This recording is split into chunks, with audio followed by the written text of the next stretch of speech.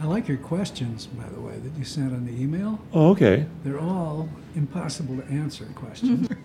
Why'd you become a poet? They're good questions. Why'd you become a poet? Why- Because my why'd you- daddy was? Yeah. Maybe you'll learn something today. Okay, everyone ready? Yep. Yeah. Okay. We know what we're doing here? Nope. We're not just drinking, you know. Nope. We're We're working. talking. We're having a conversation. And you're listening to Bar Crow Radio number 34. We're coming at you from Gephardt's Beer Culture Bar on West 72nd Street. And here we go.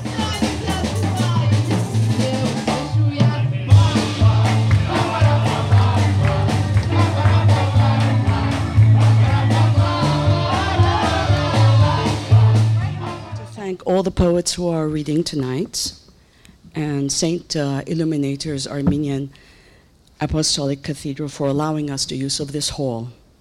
A month ago, I received an invitation from the World Poetry Movement to organize a World Without Walls poetry event in New York City. To date, over 400 events have been organized around the world for this month's global call for action. We have about 18 readers tonight. I think almost everyone is here. I've asked them to each read 5 to 7 minutes, either a poem they have written and or something else that really inspired them, something that they admire around the theme of peace and hope. The voice you just heard was Lola Kondukcan, an Armenian-American writer and the director of the Armenian Poetry Project, author of The Accidental Observer, as well as Advice of a Poet. Becky and I recently attended an event for the World Poetry Movement called For a World Without Walls. 18 poets read a variety of pieces focusing on war and peace, capitalism and greed, and the need for positive social change. And with us today on Bar Crow Radio here at Gephardt's are 3 of the readers and poets from that event to talk about their inspirations and call for a world without walls. Robert Roth is the co-creator of the And Then Journal and the author of Book of Pieces, a collection of Mr. Roth's writings, fiction, political prose, interview, and poetry. Lisa Whitten is from North Carolina originally and has been in New York City for 13 years. She seeks to, quote, break down barriers and augment acceptance and understanding through her writing. Presently, she's working on her Gothic memoir, maybe we'll get into that, Burning Barbies. Yeah. I like that. Yeah, Burning Barbies. Although I liked Barbie. Chris Hirschman Brandt is a worker in the fields of theater and political social activism. Chris is a published poet and writer, a translator, carpenter, and furniture designer. He teaches poetry and peace and justice at Fordham University.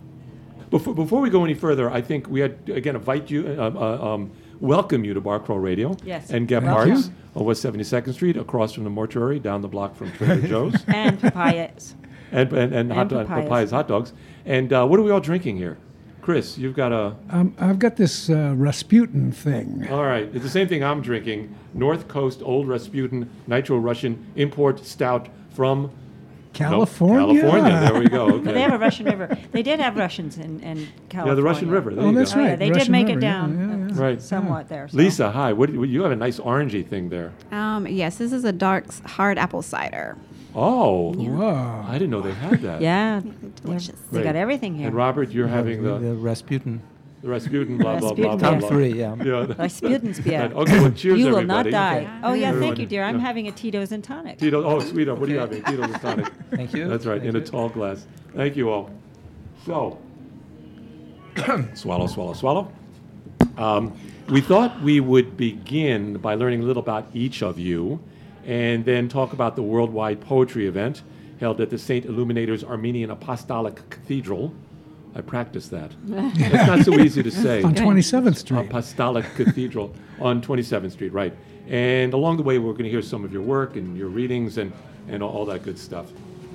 Robert, you're a writer. I hear you started writing at a young age. Can you talk about that? I just enjoyed doing it and would get into trouble in elementary school for things that I wrote. And then Oh, like All what? right, Give like- it. No, you have yeah. to tell us now, Robert. Sorry. Yeah, spill the dirt. I Robert. wish I remember, but I think I had wrote about a fantasy of blowing up the teacher or something like that. Oh, wonderful. You know, these days you'd be taken away. I know. You'd be I know. checked to see if any It's guns not, or anything. It's not even that I disliked her, so.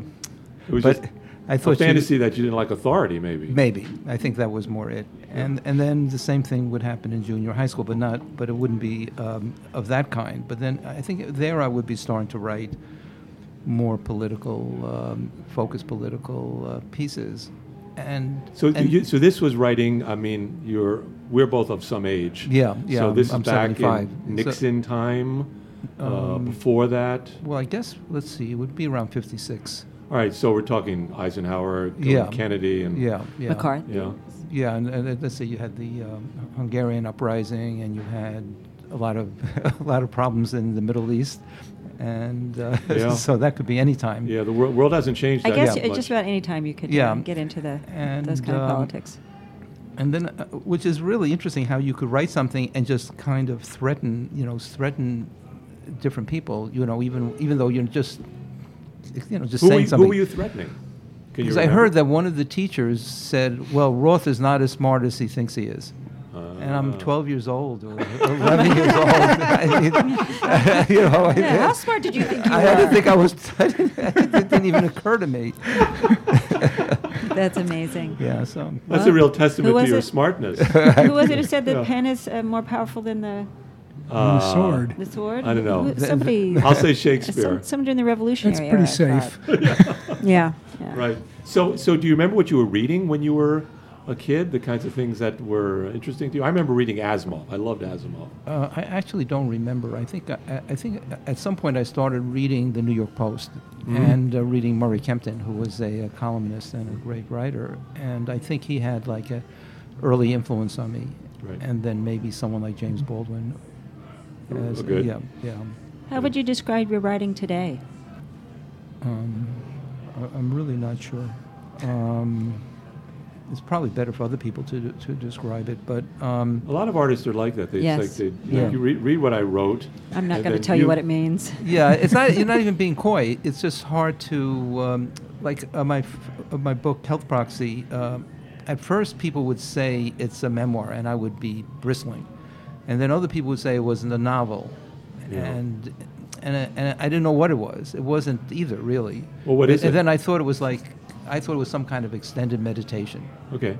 but that was That's reasonable. yeah, and there were elements of fiction, elements of real life experience. That Yeah. but I thought it was more like an extended meditation. But even that I didn't try to define it too sharply. I mean, I like it very much, but I didn't try to define it too Define Right. it. And you published a book of pieces. Right. I mean, it could be a play on word. Right. Different kinds of piece. Right. But it's Pieces. Yeah. Can you tell us a little bit about that? I know it's a collection. Yeah, well, that was a collection from work from I think 1978 to 2017, and it's a real mixture of poetry, political essays, fiction, interviews, and I have maybe 3 or 4 guest friends, my mother too, who appear in the book. And I saw it there. In fact, we're going to be playing your rendition of that poem by your mother. Oh, thank you. I mean, that's a very important. Well, that's why we hired you to be on the show. Well, I read. Wait, we hired him? You mean the beers? The beers, the the beer, beers. that's the beer. payoff. Well, I know the big bucks. Okay, I really appreciate that because Big beer. because I really felt that was really a wonderful thing to read that night, and my mother and I got much closer with our magazine because she appeared in every issue of the magazine. Magazine and then. And it was really great. She developed a following among the different people who read the magazine, and they Were would you say, jealous? I mean, No, I was ecstatic, and it was really wonderful to see her in a way other than the chaos in our relationship. I would know her as this bundle of rage and emotion and chaos, and then she comes to an end, then party, and everybody's gravitating towards her, and she's talking, and wow. and so it was great. I mean, it was just really great to see her in a That's way. nice. And It's interesting. We have different relationships in our lives. With our parents. With our parents, and our children.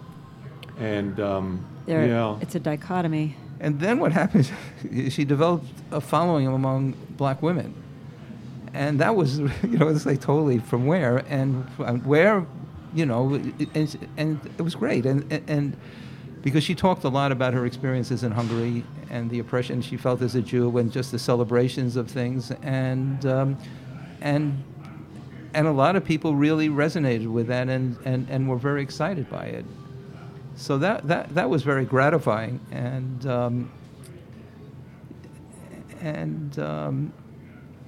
then she decided, well, she better return, do this in kindness. So she took What do you mean out. kindness to you? No, not. I mean, she said, if they're following me, I better follow them. So she took out okay. a subscription to Ebony, and it didn't quite do it, That was her gesture. No, I mean, she thought this, because she said, look, it's not. It was really just not just oppression. You have to know the details of everyday life, or you don't understand other people's lives. Right. And so that was one way she wanted to see. And then she said, "Well, this is not working." And Right. Yeah. and Wrong. then inside the magazine, she really responded very strongly to a lot of people's work, but particularly the work of black women and black men actually, and some Puerto Rican women in the magazine itself. And it was really wonderful to hear her read those pieces in heavy Hungarian accent. And it was and she just really gave it incredible added other dimension to it. But before I introduce the poem, everyone, Alina Larson just came in. Hi, Alina. Just entered She's our the parts. co-producer. What are you drinking, Alina? I am drinking the Hoboken No Sleep Till Boken. Something Hoboken. That's what I like got. it. Yeah. I like that. Where did you grow up? Jackson Heights. Jackson Heights. Okay. All right. So we are going to hear a piece that your mother wrote that you read, Two Faces of a Nazi Sympathizer, in your book of pieces. It's there, which I assume we can find that book on Amazon. Yeah. Okay. By Kuto Laszlo Roth. Kato. Kuto. Yeah. Kuto Laszlo Roth. And Robert read this piece at the event For a World Without Walls. In 1948, when for several weeks I visited my parents in Budapest, Hungary, I had one of the most interesting encounters and experiences of my life. When I met again my former German and art history teacher, Dr. Illinois Honvaye, while I had a special aptitude for art history, the German language was very hard for me, and I never mastered it. The other Jewish girls in my class spoke German fluently. I was frightened of Dr. Honvaye during my school years. Since I was not very good in the German language, she always drilled me in grammar, while the other Jewish girls had the great privilege to be called upon to recite in German the great accomplishments of Hitler, like building good roads, creating jobs for everyone, stopping the inflation, and others I can't recall. None of Hitler's brutality to non-Aryans was ever mentioned. The Jewish girls showed no emotion while reciting, and I was fortunate that I was spared the experience. Actually, all of us Jewish girls were humiliated. I was tortured and put down by the constant drilling of grammar and being an example of stupidity. And others were forced to recite the great accomplishments of our enemy in Germany. In 1948 in Budapest, after not seeing her for 13 years, I happened to meet Dr. Honvaye by chance in the Hotel Gellert's indoor pool. I recognized her immediately and identified myself. I was still a little scared of her. She remembered the class and me, and started to tell me how we students were her whole life, how she loved teaching, and how she lost her job, I suspect because of her Nazi sympathies, was ill, had a mastectomy, and that she was totally devastated and unhappy. The fearful figure I remembered before the war became a pitiable figure as we talked on. She saw in me the elegant young woman who came back from America for a visit, not the frightened Jewish girl of the past. As mentioned before, during our talk, the old frightening image of Dr. Honvaye melted away, and she became a sad human being who was happy to talk to me, and even in a sort of way had admiration for me, and was glad to remember old times. As far as I was concerned, I felt no victory, only sympathy for her. Her cruelties during the German classes were not as important anymore, and I was sad seeing her so destroyed.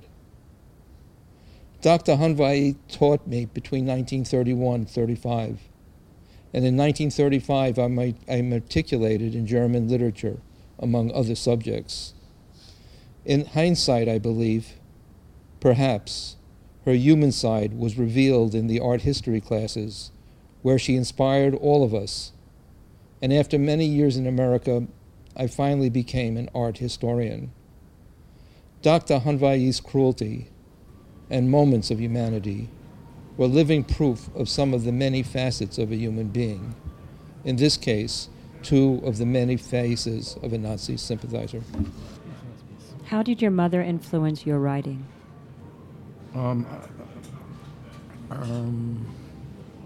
I don't think really, no.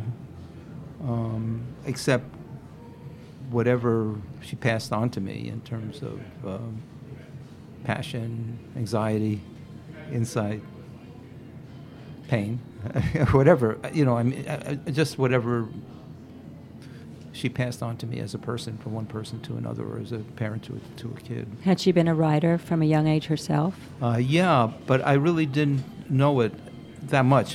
When the magazine came out, she started writing for the magazine. So that and one time, she went back to college, to Queens College, where I was a student, and I was younger, obviously. And there was a big demonstration at the World's Fair, and was it '64, I think? And I was at that World's Fair. Yeah. I was at that World's Fair. When I was a kid with my parents, yeah. In the meantime, my mother had worked in the 1939 World Fair here. Oh my goodness. And so I wrote a piece about the demonstration, and she wrote a piece about working in the 1939 World Fair, and the 2 pieces appeared, on the same page. What pavilion did she work on? The Hungarian pavilion. Oh, of course. Of course. And so her piece was pretty terrific, and my piece was okay, and the 2 pieces together were kind of dynamite. Wow. Yeah. When you read this at for a World Without Walls event, I was taken with the enormous simplicity of it, the straightforwardness, the I'm thinking of a word. It's like there was no fat on it, right? And you read it so simply, and so, can I say, respectfully, that that's why we invited you on, because it was this truly authentic piece. When you read it, what kinds of feelings come over you, or do they? Well, they do. I mean, it's very moving. I mean, I choke up when I think about it. When it was like it was a profound experience for her, and just the struggles as a young girl there, and the anti-Semitism, and then just her also just that this teacher ignited her imagination as in art. I mean, just literally excited her, and these 2 things were happening simultaneously, which I think kind of goes to the evening. Yeah, let's talk about that, because I wanted to get that. Maybe we can turn to Lisa and Chris, because you are now the audience of this poem. What does this poem have to do with For a World Without Walls? So for me, I felt like this is Lisa Witten. Oh, yes. It's about seeing more than just one thing of a person, right? That we are dynamic. We are not... I think people are very quick to put a label on somebody, and I think it's important to see that there are layers, and that people bring out different layers in ourselves as well. So for me, that's what really resonated. We can get stuck on the idea she's a Nazi sympathizer, and that's all she is. And that's it. That's it. She's done. But we're all very complex. We're all very deep. Even the people we don't like, and that maybe we ought to kind of get beyond the wall we have of our attitudes about them. Yeah. So that's what you got from it. I think that's great. What about you, Chris? Well, for me, one of the big surprises of it is that Robert's ancestors are Hungarian, because so are mine. Oh. That's right. You look like you could be brothers. Well, we are. Yes. my grandparents on my father's side were Hungarian Jews, and and they moved to Vienna. My father grew up in Vienna, and hated being Jewish because he was bullied on the streets and so forth. I grew up in the South and hated being Jewish. Yeah. Wow, where? Oh, Yeah, in the South, in Miami. Yeah. Yeah. in Miami. Yeah. They drew a swastika on his sidewalk Oh, Good my in front God. of his Yeah, house. one of our neighbors. In blew the, a what was that, in the swastika on sidewalk. 60s or And, 70s? yeah, it was Yeah. it was in the 60s. Yeah. Yeah. Wow. But the question of a world without walls, both sides of my families were refugees. My mother's family were refugees, economic refugees in the early 20th century, around 1906.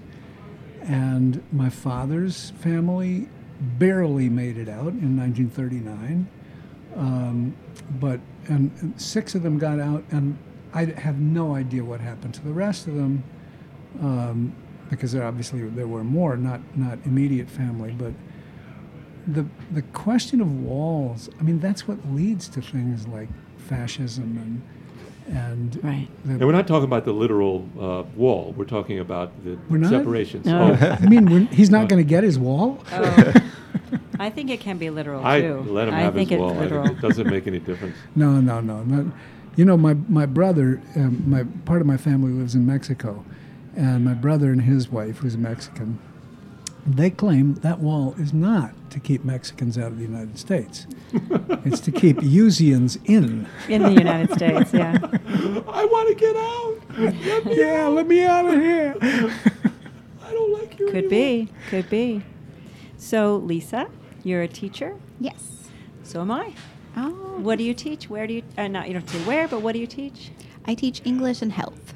Ah, my goodness, you teach writing. Mm-hmm. That is the hardest thing to teach, I think. I teach elementary school, so I teach Oh. all the curriculums, but probably at a more watered down version. So, Lisa, we really enjoyed the reading that you did while we were listening of the Imagine. Thank you. That was brilliant. So, what brought you to poetry? So for me, I don't consider myself a poet, but I love writing. And when I feel like anytime that I feel emotionally not in a good place, or I feel like our world is in a good place, then I turn to poetry. But that's not my typical go-to. And I would say the last few years it's been my go-to quite a bit, just because of the nature of our society right now. So, what do you get from it? From you mean it's your go-to to write it or to read it? To write it and to read it. And to read it. Yes. So, what do you get from it? For me, when I write it, it's like an emotional release. It's like I get all of, or at least some of the pain that I'm feeling inside, and some of the tension and stress about what could possibly happen or what is happening in the world. And when I read it, it makes me realize that this isn't something that's just happened right now, and that societies throughout time have suffered many kinds of pain, and that the pain that we're having right now isn't the same as what other societies and cultures have experienced, but that they have persevered. So I guess in that way it helps me to see that. I think we should hear the poem that she read at the Okay. All right. World Yeah, Without yeah. Walls, because this is a pretty wild thing that you did. And again, you were cast because of Oh, this. I see. Okay, I get it now. What you wanted me to say was, Yeah. and we thought we'd like to hear, we want to share with our listening audience There you go. the poem Imagine. Perfect.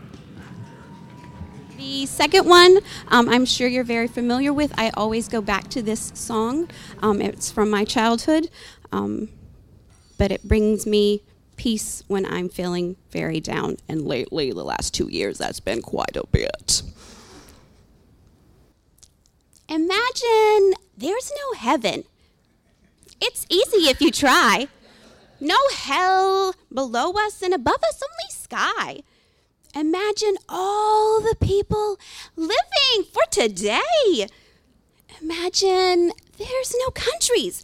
It isn't hard to do. Nothing to kill or die for. Imagine all the people living in peace. You may say I'm a dreamer, but I'm not the only one. I hope someday you'll join us and the world will be as one. Imagine no possessions. I wonder if you can. No need for greed or hunger, a brotherhood of man. Imagine all the people sharing all the world. You may say I'm a dreamer, but I'm not the only one. I hope someday you'll join us, and the world will live as one.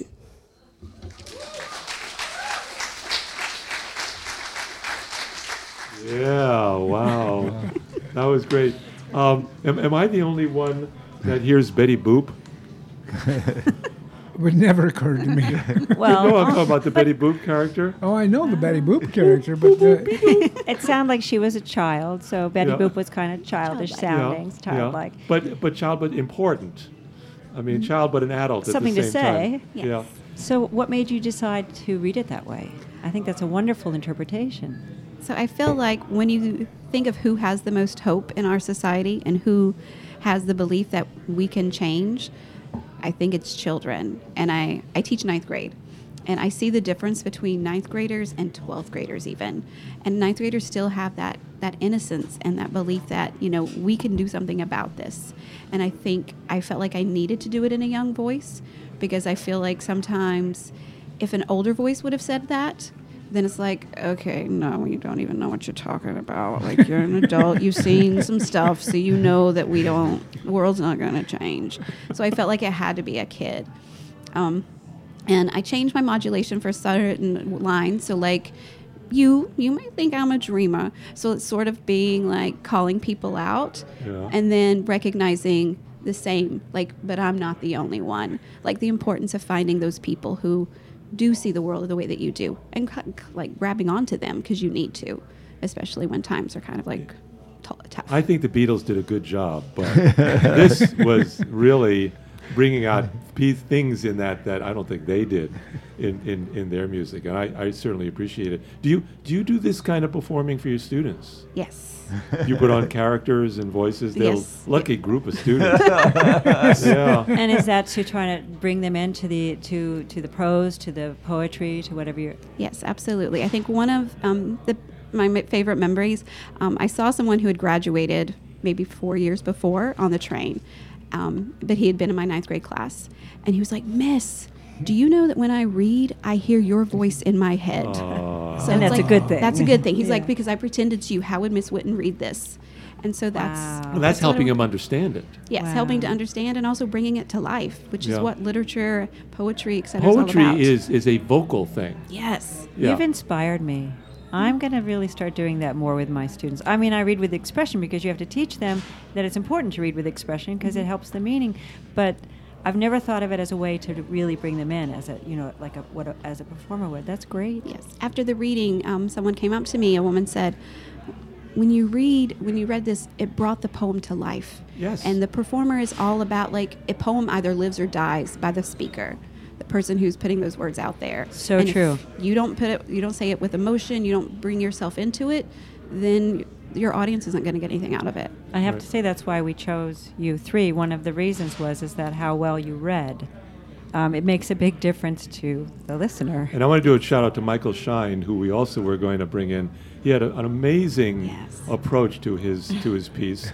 Maybe at the end of this, I'll play his, so that listeners can stay and listen to Michael Shine's piece. I want to read something from your bio, Lisa, that you help your students to be, quote, compassionate and reject ignorance and hate. And I think I see you doing that. So how does poetry help us move away from hate towards love? Is that the opposite of hate? Yes, or understanding. Or just, sometimes, yeah. but it's dissipated, I think, through knowledge. So I think I love the phrase "love trumps hate," but really, I think it's knowledge and understanding of our diverse world. And I think poetry is a really beautiful way to do that because in a short piece, you can learn so much about someone who's very different from you, and see that even though they're different, they're actually very much the same. So. I'm going to put you in touch with someone that does a podcast about teaching.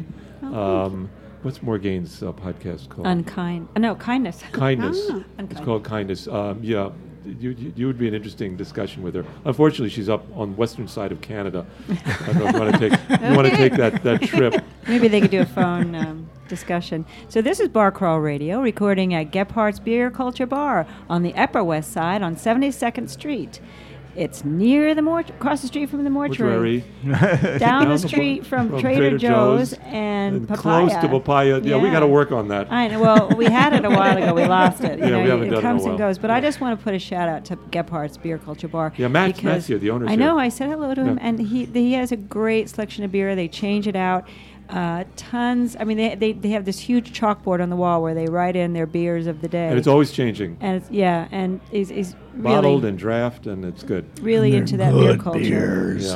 Yeah. So we are talking with three poets at the recent For a World Without Walls event held as part of the World Poetry Movement. And finally, Dun, we dun, dun, get to Chris H. Brandt.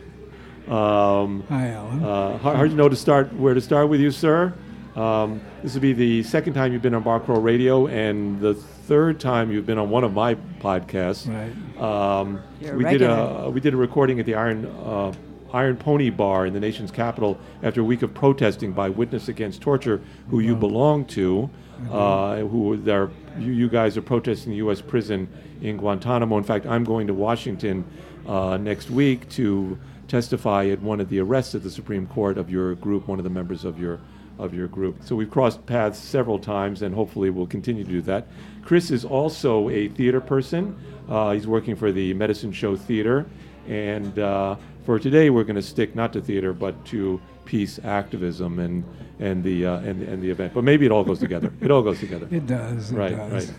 So I was going to ask you what got you into the protest business, but I'm curious, what was your first protest and how old were you?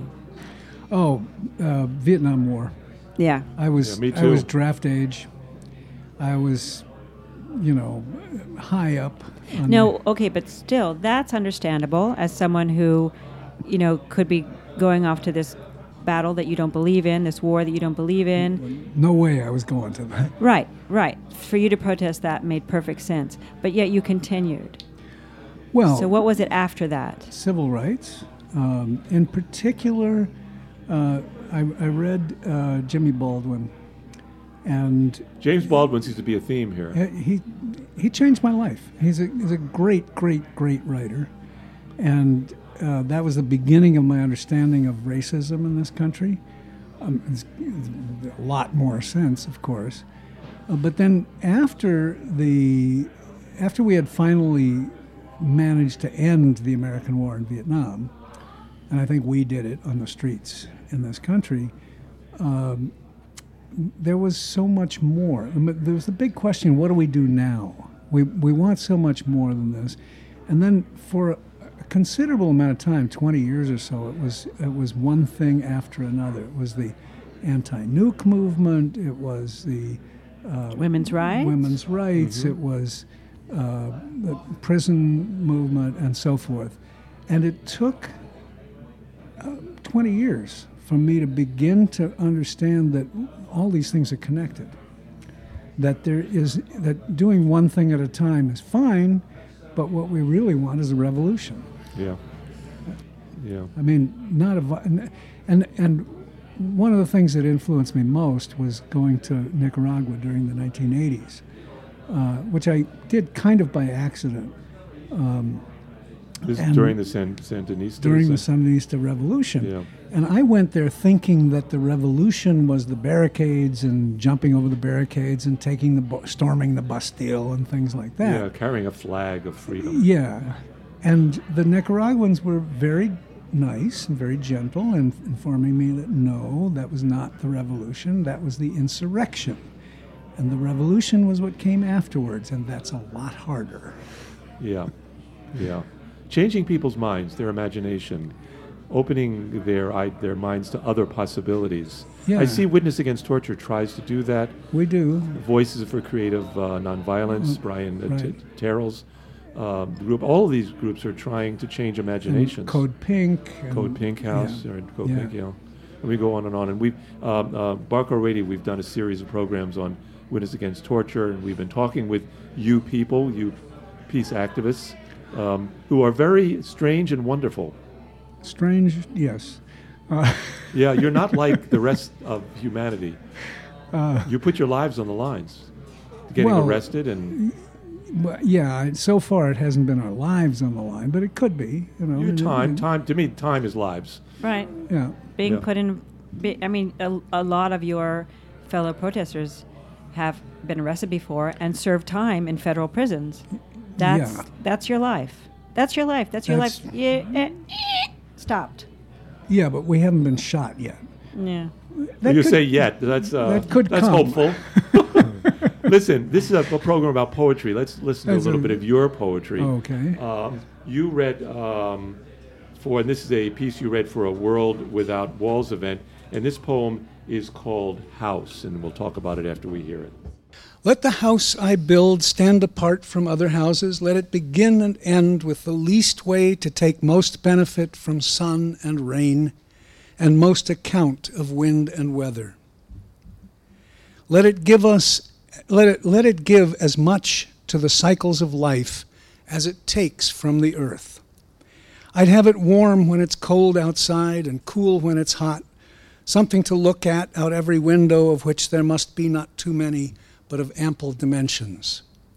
A tree, many trees, at least one open vista and a veranda in that direction. No decoration. Let the function define its form, so let its function be solitude and openness. Inside, let the furnishings be made simply and well by carpenters who make no distinction between what they build for themselves and what they build for others.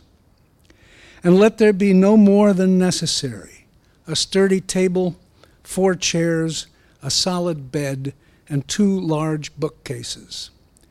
Let the kitchen be adequate for 2 to cook for 4, and it and the bath and all the floors tiled for easy cleaning. This house will be home to love and you and me, ever open to children and poets and to anyone who adds to life. Come, my love, let us build this house. I don't get why I am so taken with that. I mean, when I heard it at the event, and I'm hearing it now, I feel the tears coming up behind my eyes. I do too when I read it. How did you come up with that? It's so simple I wanted to. and so right. It's so pure. I had a relationship with a woman that lasted for over 4 decades, and I wanted us to have a house together in the mountains and in the countryside. And So it's a love poem. it's a love poem, and it's a peace poem, because that's peace, openness and solitude. And we never did build that house. She died about 3.5 years ago, and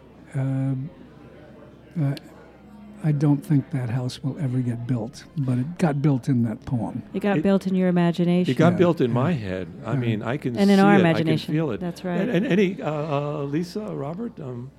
It's nice to hear both of you again from that spectacular night that Lola had created, and I could hear it again, and I could hear it in a new way, and it's a very profound poem. Yeah. In both your poems, Yeah. and both your readings of them. And Lisa's poem ended the night. Yeah, it was a You know, great. It was an incredible ending for this whole experience. And your poem created the house. Stuff. That Yeah. It's almost like the house. You don't need the house because it's there.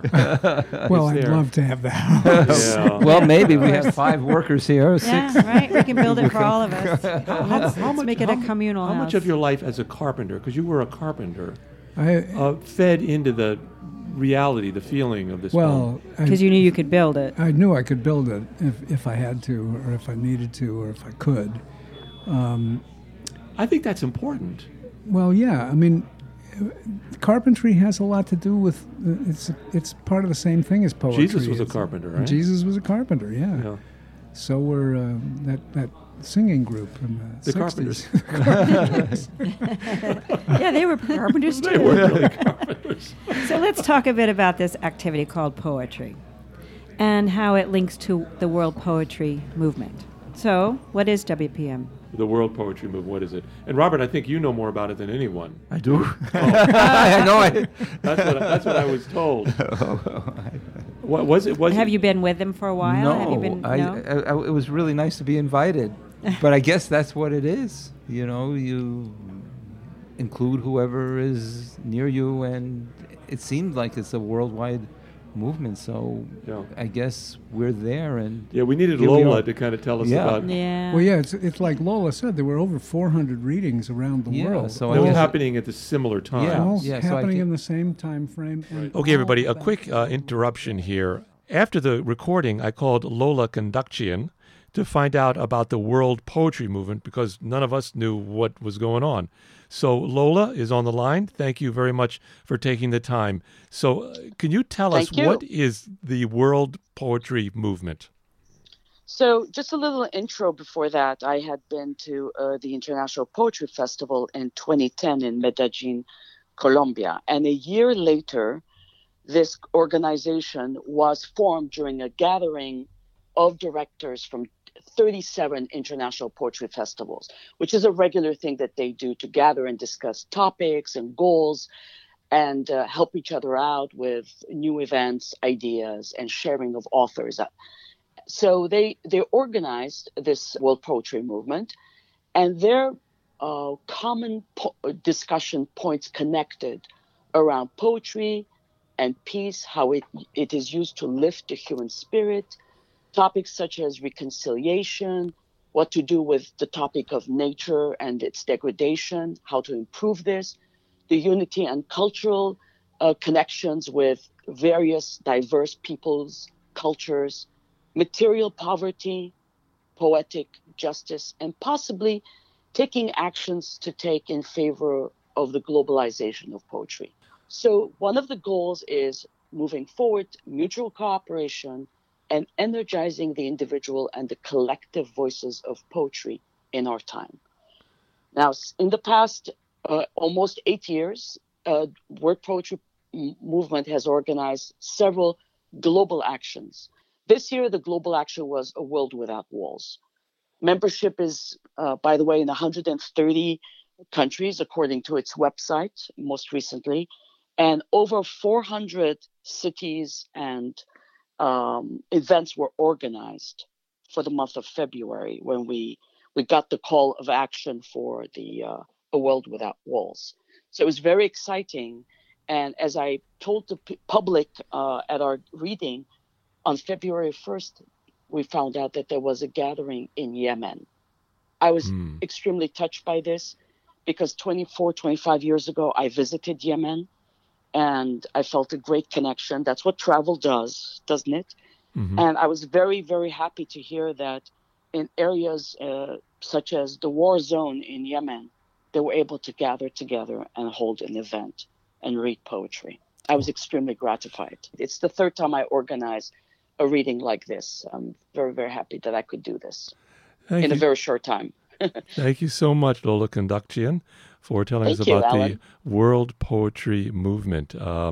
We will stay in touch. We will. Thank you so much. We were thinking that we'd like to hear some other poetry. Did you all bring something? Yes, we did. Okay. You did your assignment. Who would like to start? A little introduction, and let's hear what you brought. Okay, Lisa. You're all being too kind. Oh, okay. So, as I said, I typically write poetry when I'm in some sort of emotional turmoil. And so, yes, I'll let the poem speak for itself. Okay. If you're ending it, do it now. Slicing skin with 1,000 blades. Do it over the phone in broken words that everyone has used. A monologue we could all recite. Do it in a text. You don't have to see my face when you try to break me. You shouldn't get to see my tears. They're not really about you anyway. I will weep over the fact that I never felt worthy. I doomed us before our first talk, choking any possibility of me becoming we. You're just one more. A lovely addition who added kindness and the chance of family into the mix. But in the end, I will be I. And you will crawl back into your perfect little world of extravagance where judgment is served with morning tea because coffee is too provincial. Don't make me walk the wet sidewalk to the place of your choosing, where the trees are gorgeous and beg to be climbed, where the grass nestles ladybugs dreaming of better days, where benches hold promises better than you do. End it with the cruel heart you told me you had. Don't just say it. Prove it. That's it. Wow. Oh, I like Nice, that. yeah. That's an anthem. Is that like don't talk of love going through Yeah, time? yeah. It's like Well, no, it's not about show me. It's about go. It's about go. It's done. Don't talk to me anymore. Yeah. You want to leave? Yeah. Get out. I love the bench that's more comfortable or more worthy of Hold its promises. promises more than you. No, it's more about like what's that song? Get out the door, Joe. Don't give me no Close black the door, jack. Jack. And don't you come back no Yeah. more, No more, no more, no more. Hit Yeah, the road, hit the road, Jack. And There don't you you go. come Hit the back road, no Jack. more. That's what it is. Does this have anything to do with walls? I guess in the sense that someone tried to build a wall around me and I wasn't having it. There you go.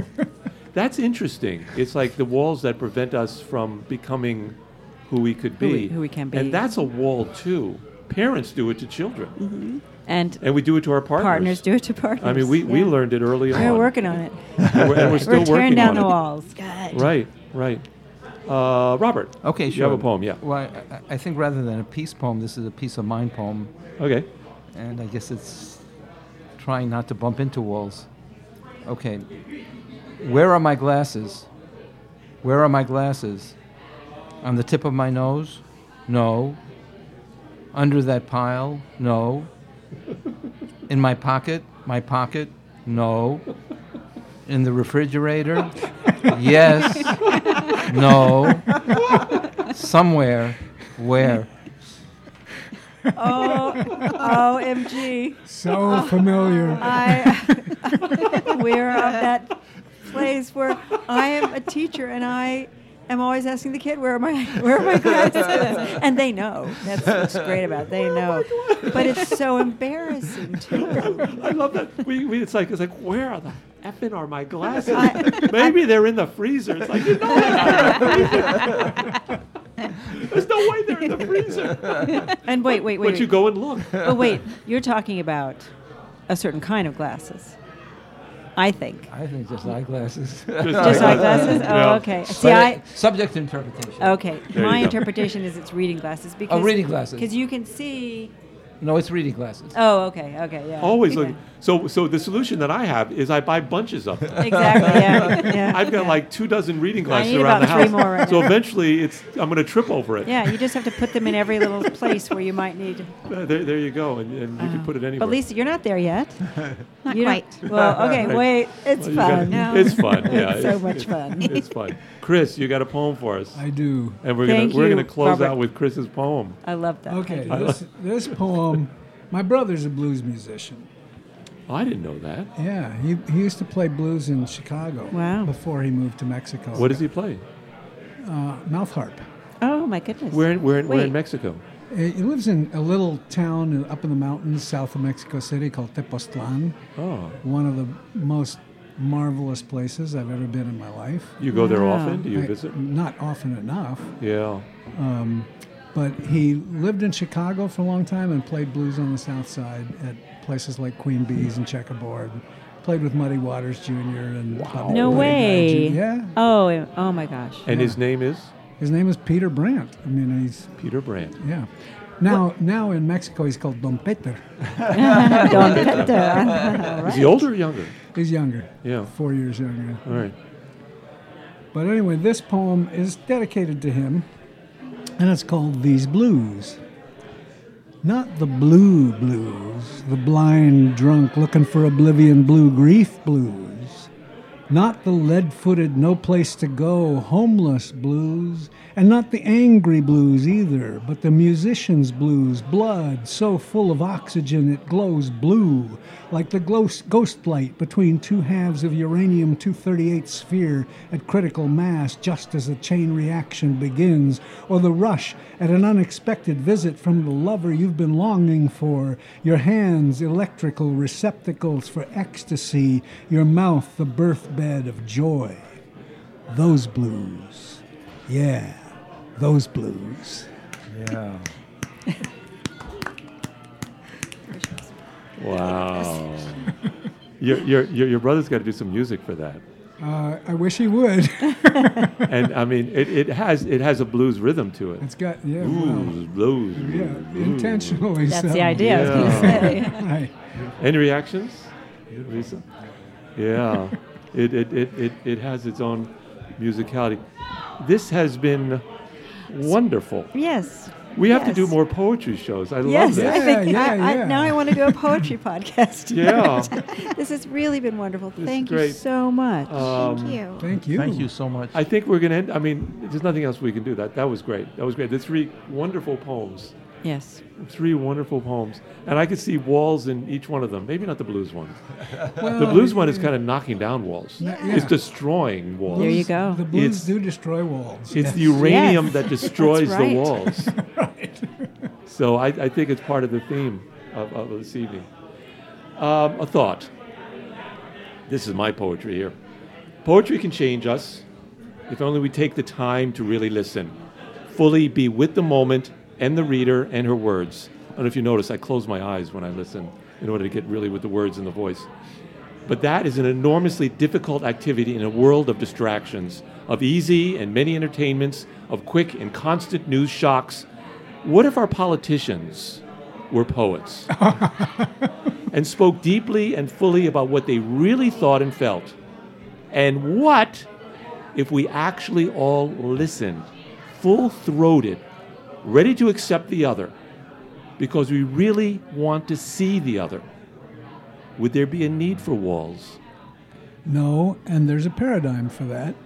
Many Latin American countries appoint their poets as their diplomats. There you go. Like Pablo Neruda. There you go. And Poland had a poet once. And Poland had a... And he became the head of the country. Many, Czechoslovakia, the Czech Republic. Yeah, that's what, yeah. Václav Havel. Right. Many countries do that. We don't because we think poetry is, well, just a distraction. Everything else is a distraction. Everything else is. Poetry Poetry's where and it lives. sermons, maybe, but poetry. Yeah. That is the focus.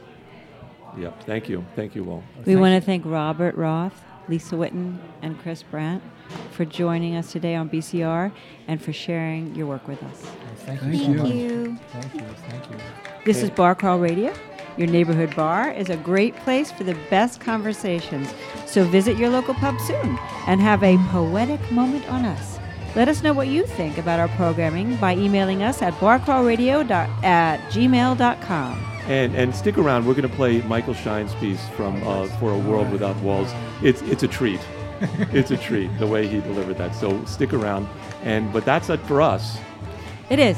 All right. Thanks, babe. It was fun. And cheers, Love ya. everybody. Cheers. Cheers.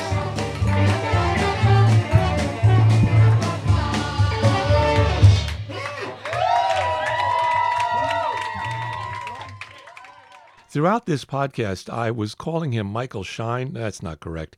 His name is Michael Klein.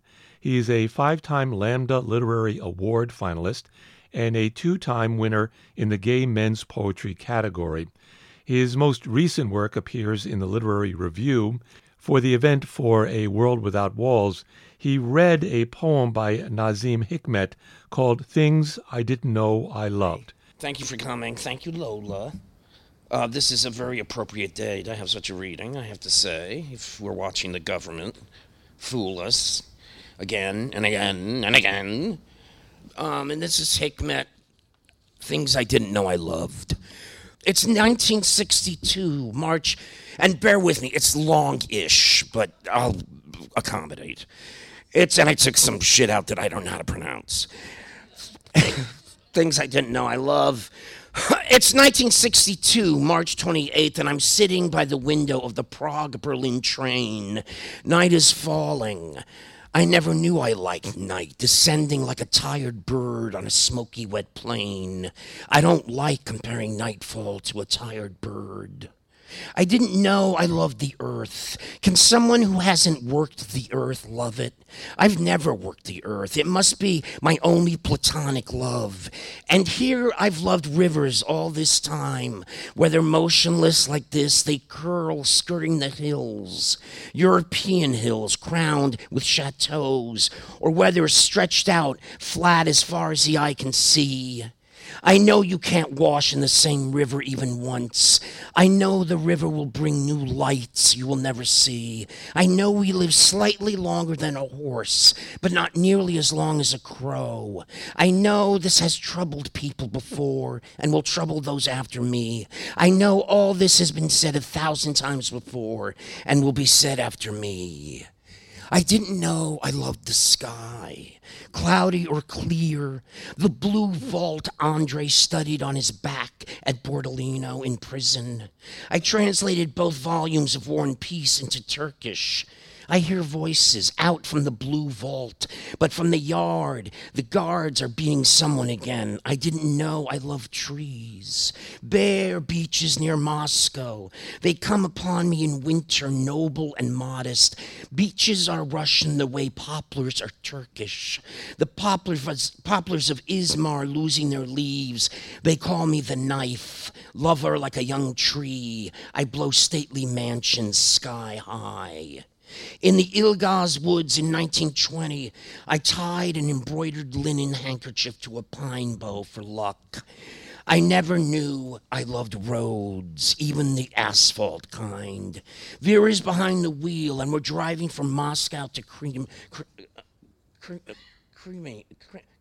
Crimea, thank you. You'd think I would know how to pronounce that word. The two of us inside a closed box, the world flows past on both sides, distant and mute. I was never so close to anyone in my life. Bandits stopped me on the red road between Bulu and Garadi when I was 18. Apart from my life, I didn't have anything in the wagon they could take. And at 18, our lives are what we value least. I've written this somewhere before. Wading through a dark, muddy street, I'm going to the shadow play. A paper lantern leads the way. Maybe nothing like this has ever happened. Maybe I read it somewhere as an 8-year-old boy going to a shadow play. Rosamund Knight in Istanbul holding his grandfather's hand. His grandfather has on a fez and is wearing the fur coat with a sable collar over his robe. And there's a lantern in the servant's hand, and I can't contain myself for joy. Flowers come in mind for some reason. Poppies, cactuses, jonquils. In the jonquil garden in Istanbul, I kissed Marika. Fresh almonds on her teeth and her breath. I was 17. My heart on a swing touched the sky. I didn't know I loved flowers. Friends sent me 3 red carnations in prison. I just remembered the stars. I love them too, whether it's I'm floored watching them from below or whether I'm flying at their side. I have some questions for the cosmonauts. Were the stars much bigger? Did they look like huge jewels on black velvet or apricots on orange? Did you feel proud to get closer to the stars? I saw color photos of the cosmos in Oganek magazine. Now, don't be upset, comrades, but non-figurative, shall we say, or abstract. Well, some of them looked just like such paintings, which is to say they were terribly figurative and concrete. My heart was in my mouth looking at them. They are our endless desire to grasp things. Seeing them, I could even think of death and not feel at all sad. I never knew I loved the cosmos. Snow flashes in front of my eyes, both heavy and steady snow, and the dry, whirling kind. I didn't know I liked snow. I never knew I loved the sun, even when setting cherry red as now in Istanbul. Too, it sometimes sets in postcard colors, but you aren't about to paint it that way. I didn't know I loved the sea, except the Sea of Azov, or how much I didn't know I loved the clouds, whether I'm under or up above them, whether they look like giants or shaggy white beasts. Moonlight, the falsest, the most languid, the most petit bourgeois, strikes me. I like it. I didn't know I liked the rain. Whether it falls like a fine net or splatters against the glass, my heart leaves me tangled up in a net or trapped inside a drop and takes off for uncharted countries I didn't know I loved.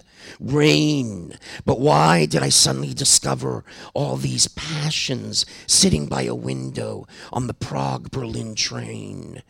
It is because I lit my 6th cigarette. One alone could kill me.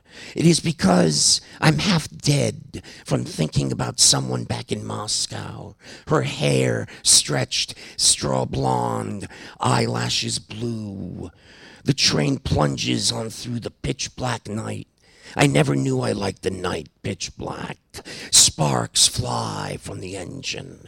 I didn't know I loved sparks. I didn't know I loved so many things, and I had to wait until 60 to find it out, sitting by the window on the Prague-Berlin train, watching the world disappear, as if on a journey of no return. Thanks.